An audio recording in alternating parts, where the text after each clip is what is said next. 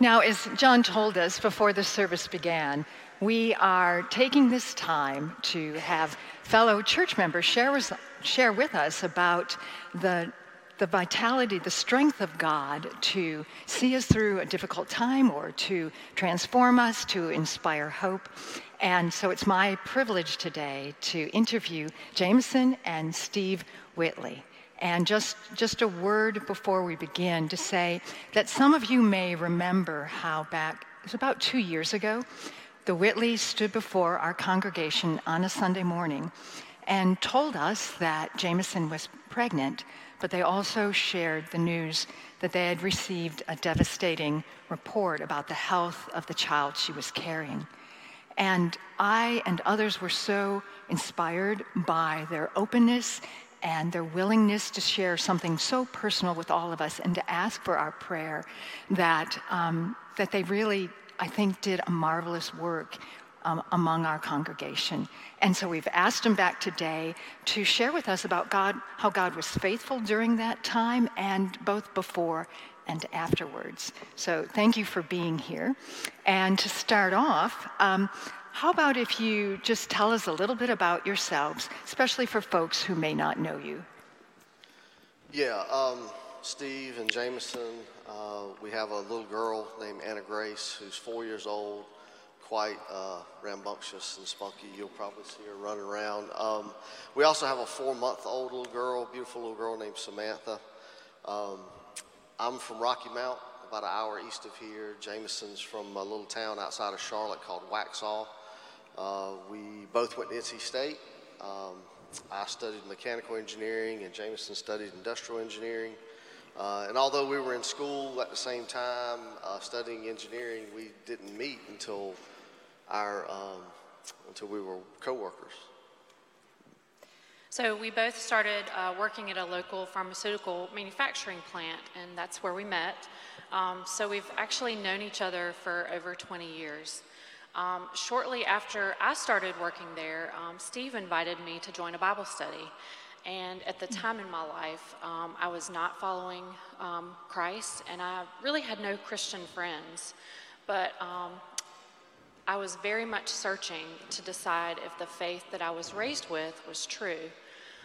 And as it turned out, I heard the gospel for the first time through that Bible study and have been following Christ ever since. So different jobs took us in different directions, but we actually reconnected about 6 years ago and have been married for 5. We actually ran into each other, believe it or not, at the parking deck of the airport in Raleigh. So it's quite, God has been in our story for a very long time. So Anna Grace is your first child. And from what I understand, when you were pregnant with Anna Grace, everything went smoothly. Yes. But also, but afterwards, there were several other pregnancies that did not go smoothly. And would you be willing to share with us about those? Yes. So when Anna Grace was 9 months old, we found out we were expecting another child.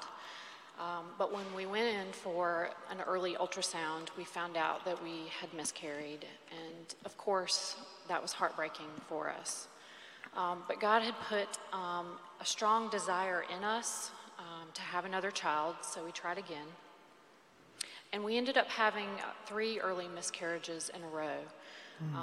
During that time, we sought the help of our doctors, and there were no known causes that anyone could pinpoint for the difficulties that we were having in staying pregnant.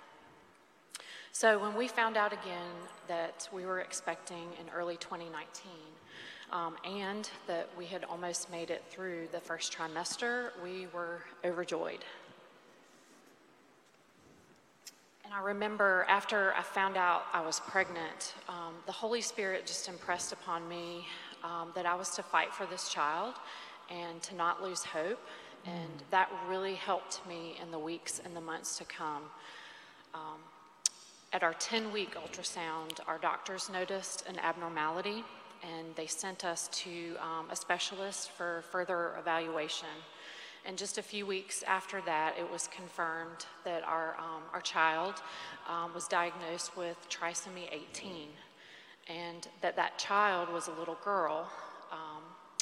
We named her Evelyn Elizabeth Whitley, and we chose her name based on the meaning. Evelyn means wanted or longed for, and Elizabeth means promise of God. So we chose to call her Evie.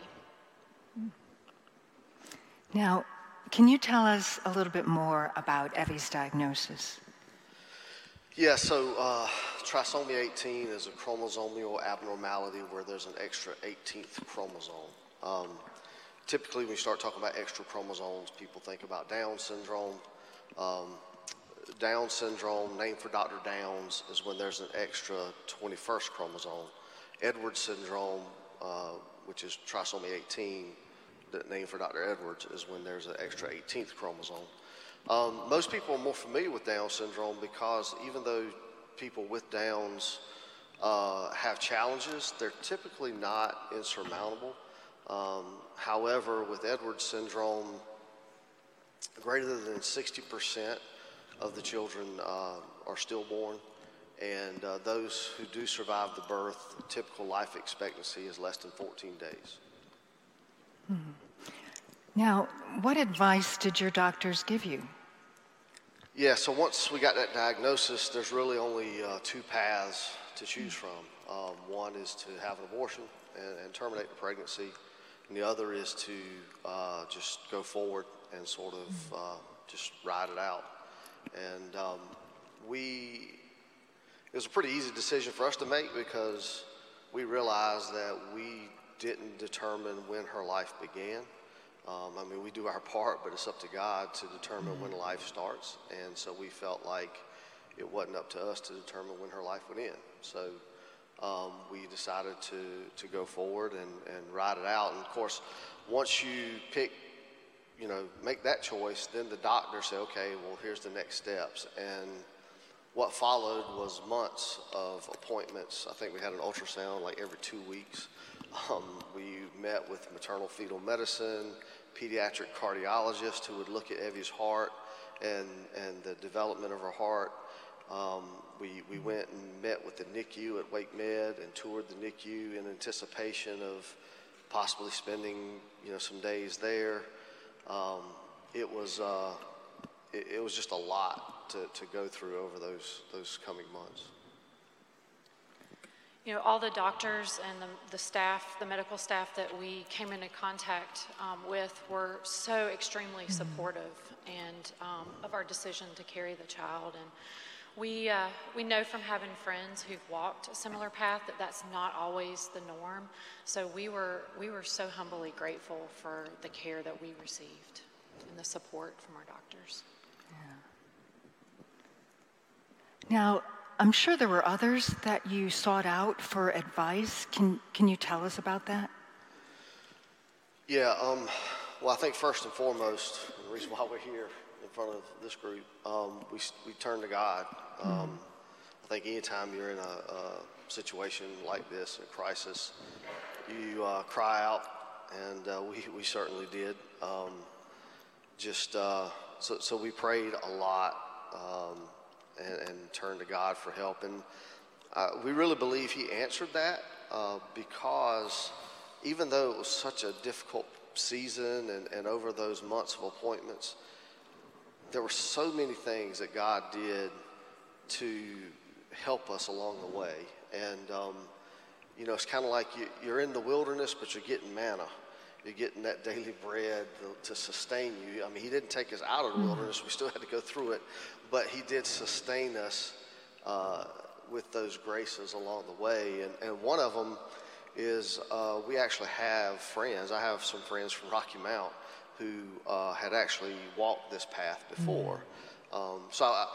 Part of me would say coincidentally, but I don't think it was a coincidence at all. But Eric and Ruth, friends of mine from Rocky Mount, they had a little girl named Pearl. Similar situation. She was not supposed to survive the birth.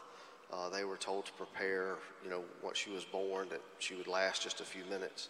And she lived to be 5, and she passed away. She had actually passed in the spring of 2018. So this was right after that, on the heels of that. So immediately, once they heard about our situation, they reached out and they prayed with us, and we talked a lot on a regular basis as they helped kind of walk us through what to expect.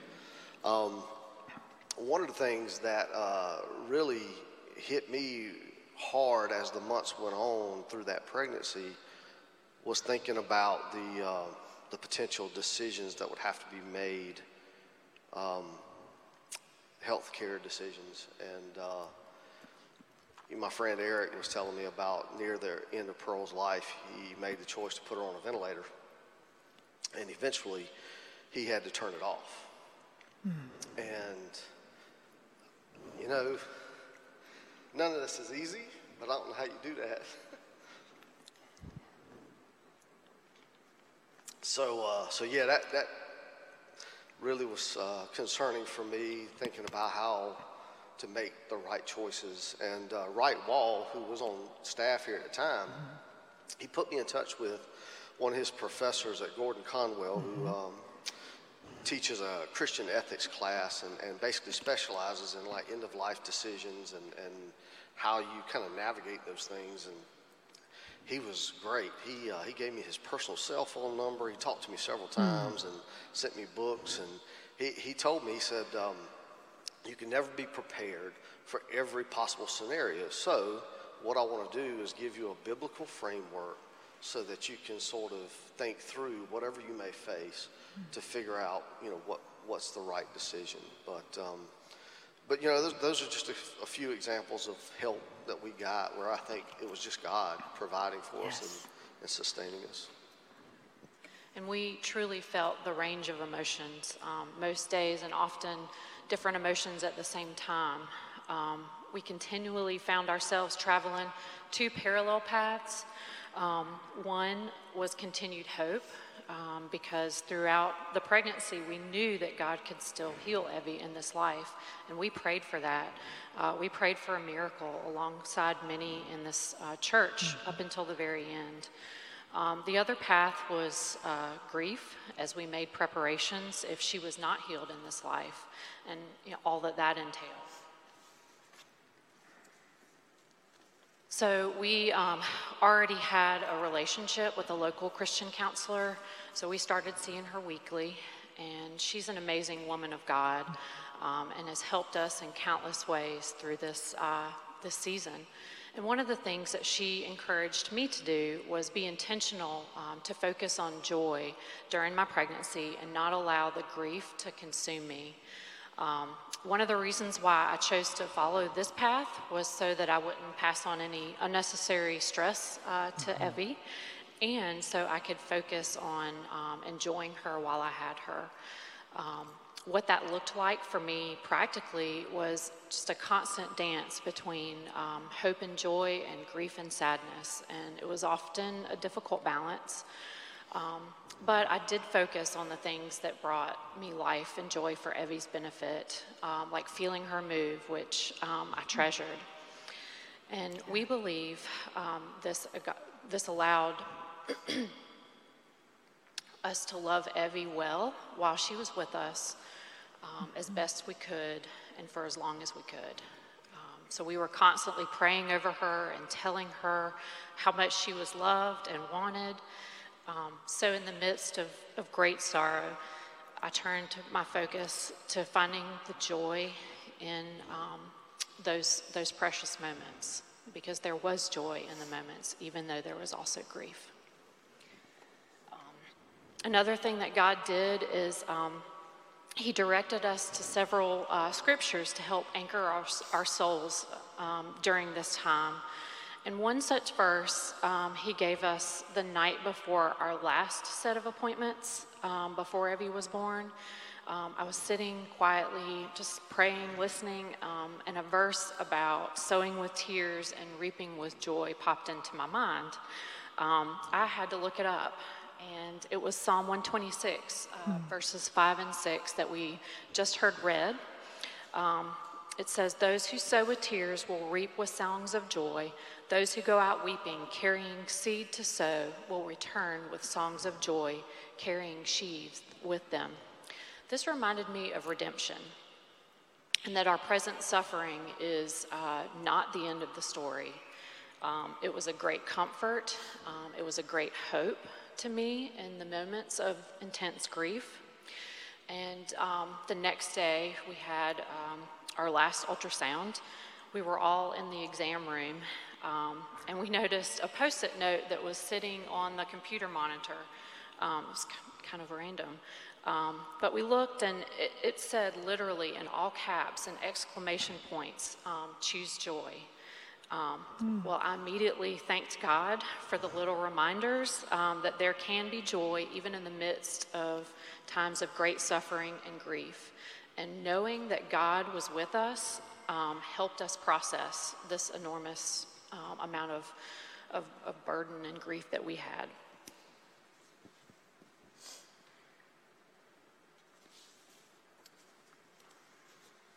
So another source of support that we actually had a bereavement doula that shared our faith. And what she does is she helps walk families through and support families through a loss of their child, whether that be through miscarriage or stillbirth or a diagnosis like ours. And she helped me think through and to prepare for the birth and to really make the most of the time that I had with Evie. So her personal experience and her professional training ministered to me so deeply during that time. And of course, we also reached out immediately to the clergy here at Holy Trinity to let them know what was happening. And I met with Claudia weekly for prayer. And about once a month, just an amazing group of people from the Healing Prayer Ministry team came to our home for extended time of prayer. And they ministered to us so well. It was such a gift and a blessing. Now, just for a moment, let's go back to that Sunday. It was May 2019 when you stood before the congregation and you shared this news. Can you tell us, what kind of response did you get? Love. They just loved us well. You loved us well.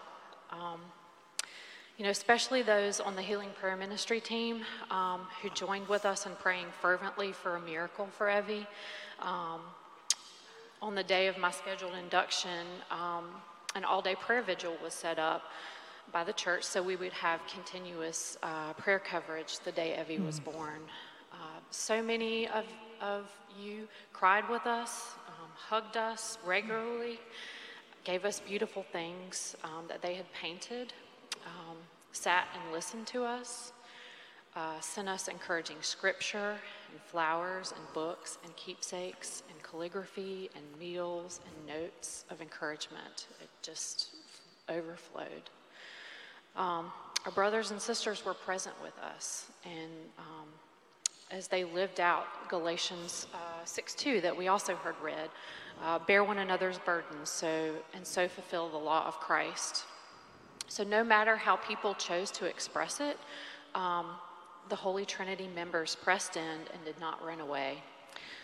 We were truly blessed to have friends and family and as well as our precious church family stand with us in our joys and our darkest moments. And we know without a shadow of a doubt that this was God's provision for us. Now you talk about God healing Evie. Can you tell us how he chose to do that? Yeah, we never had any doubt that God would heal her. We just didn't know if it would be in this life or in the next. And I'm a fixer, so I don't like to be helpless, but for months it was just a lot of just helplessness to know that there was nothing I could do. You just kind of riding this thing out. And so our doctor of maternal fetal medicine said, well, look, if you just wait to go into labor naturally in the middle of the night, you don't really have any control, and you guys haven't had any control over anything for the last several months. So you're 38 and a half weeks, if you want, we can schedule an induction. That way you can have your family and your clergy and everybody meet you at the hospital and have your support structure in place. So that's what we did. We scheduled an induction September 12th, 2019, and we went to the hospital to finally meet our little girl. And we got in the room, in the delivery room, with the nurses and the doctor, and Jameson had her phone with some praise and worship playing softly in the background. And our doctor came in and said, listen, I don't normally do this, but I just feel led to do it today. And he asked us all to join hands, with the nurses included, and he prayed for us. And then everything was set, got in position, and he started to check Jameson and Evie, and Evie's heart stopped.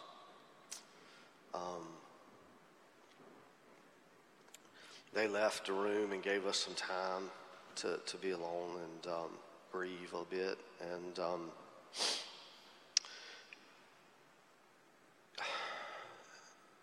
you know, we are very aware now, more than ever, that we say things like these are our children, and it implies a sense of ownership, but they're not ours, they're his. These are God's children, and he's entrusted us as stewards to care for them and to love them as well as we can for a time that he allows.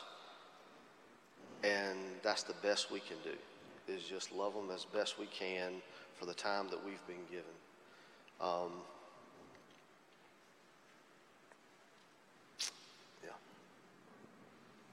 So that day was such a mixture of sweetness and sadness. It's really hard to put into words.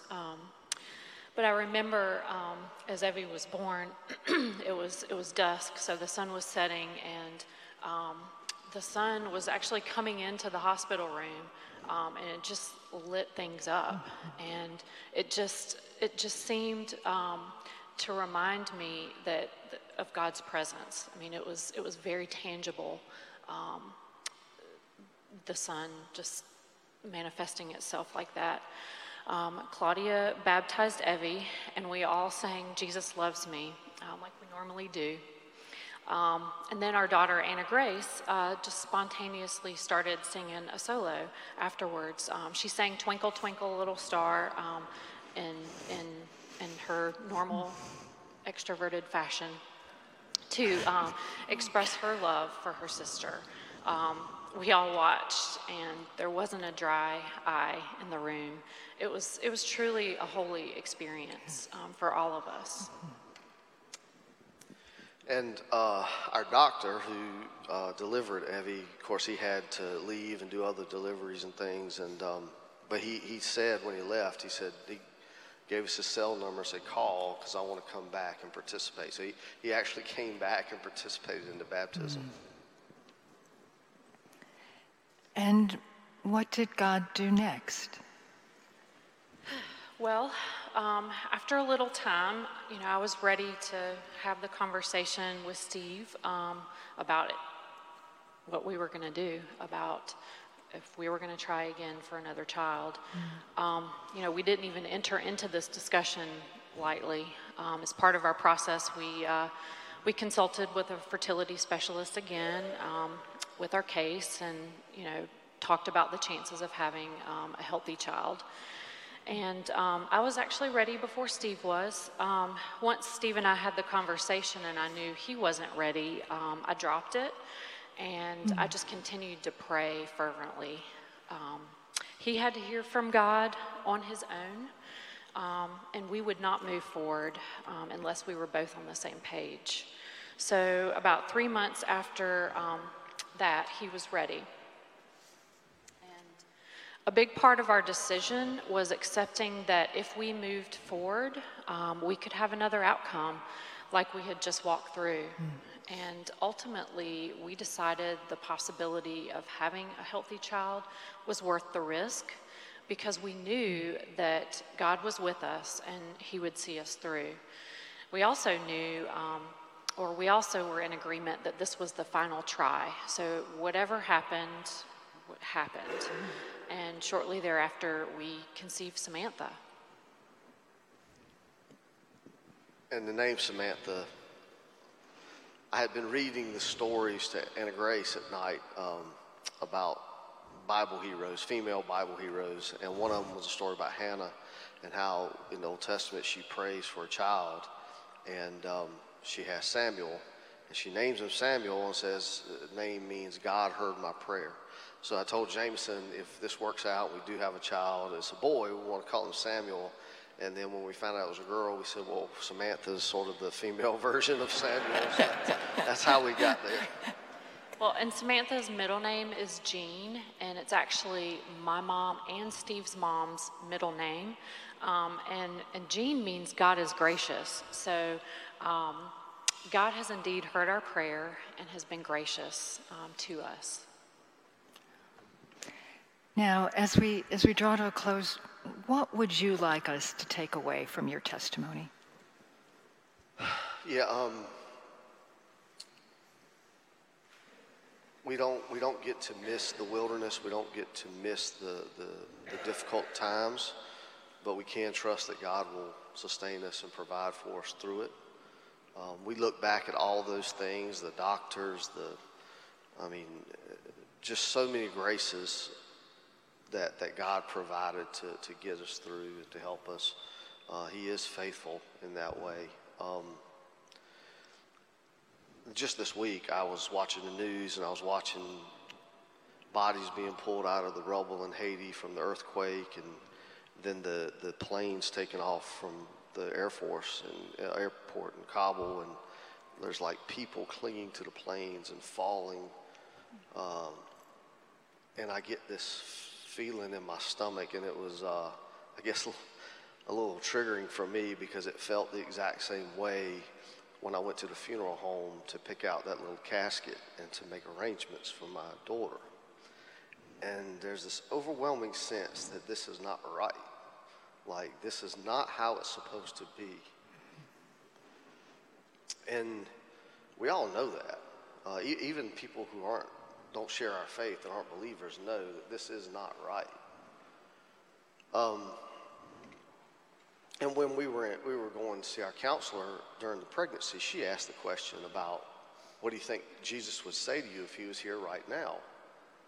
And we talked about how he would say, this is not right, and he hates it. And it is for this very thing that he came and suffered and died to fix it, to make it right. And he will make it right one day. That's why we can choose joy. That's why we can have hope. Is because we know he's going to come back and he's going to fix this one day. Yeah, and also, when we experience a loss, not if, and that's true for all of us, there can be great healing when others are allowed to walk with you, bearing witness to our grief. So we didn't censor our feelings, but allowed God to minister to us through his people. And that made all of the difference, to allow people in to bear our burdens alongside us. Yeah, and bearing one another's burdens, there is something strong that happens when you do that. Our counselor talked about this. Psychologists have noticed for years that when soldiers fight in war together, struggle in life or death situations alongside one another, there's a bond that's formed that is uniquely strong. And in our marriage, just crying night after night together and praying together, when we bear one another's burdens and we come alongside one another in these times, it is remarkably bonding and strengthening.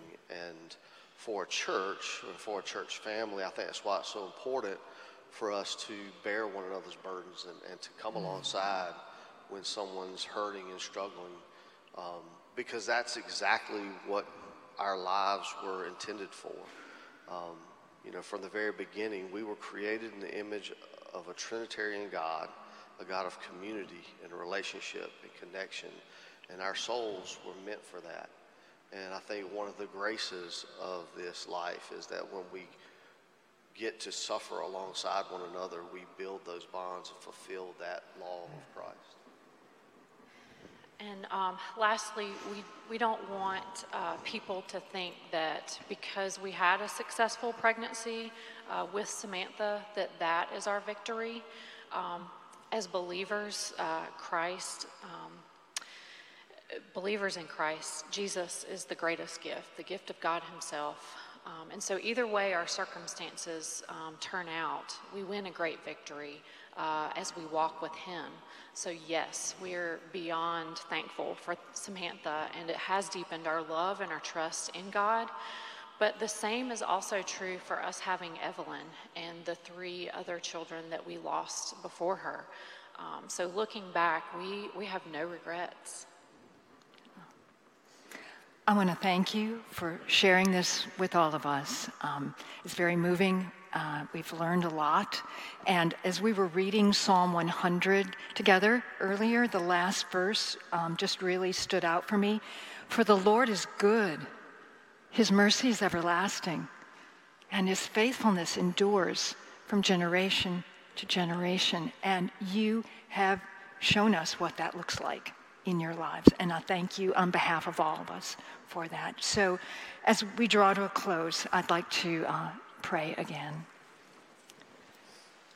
Heavenly Father, I thank you for Jameson and Steve's transparency with us, and for how they persevered in believing in your goodness and faithfulness during a very difficult season in their life. And we give you praise and thanks for how you sustained them throughout. Help each of us to choose to believe you are who you say you are, and that you stand with us no matter what we encounter in life. In the mighty name of Jesus we pray. Amen. I invite you to stand for the song of praise.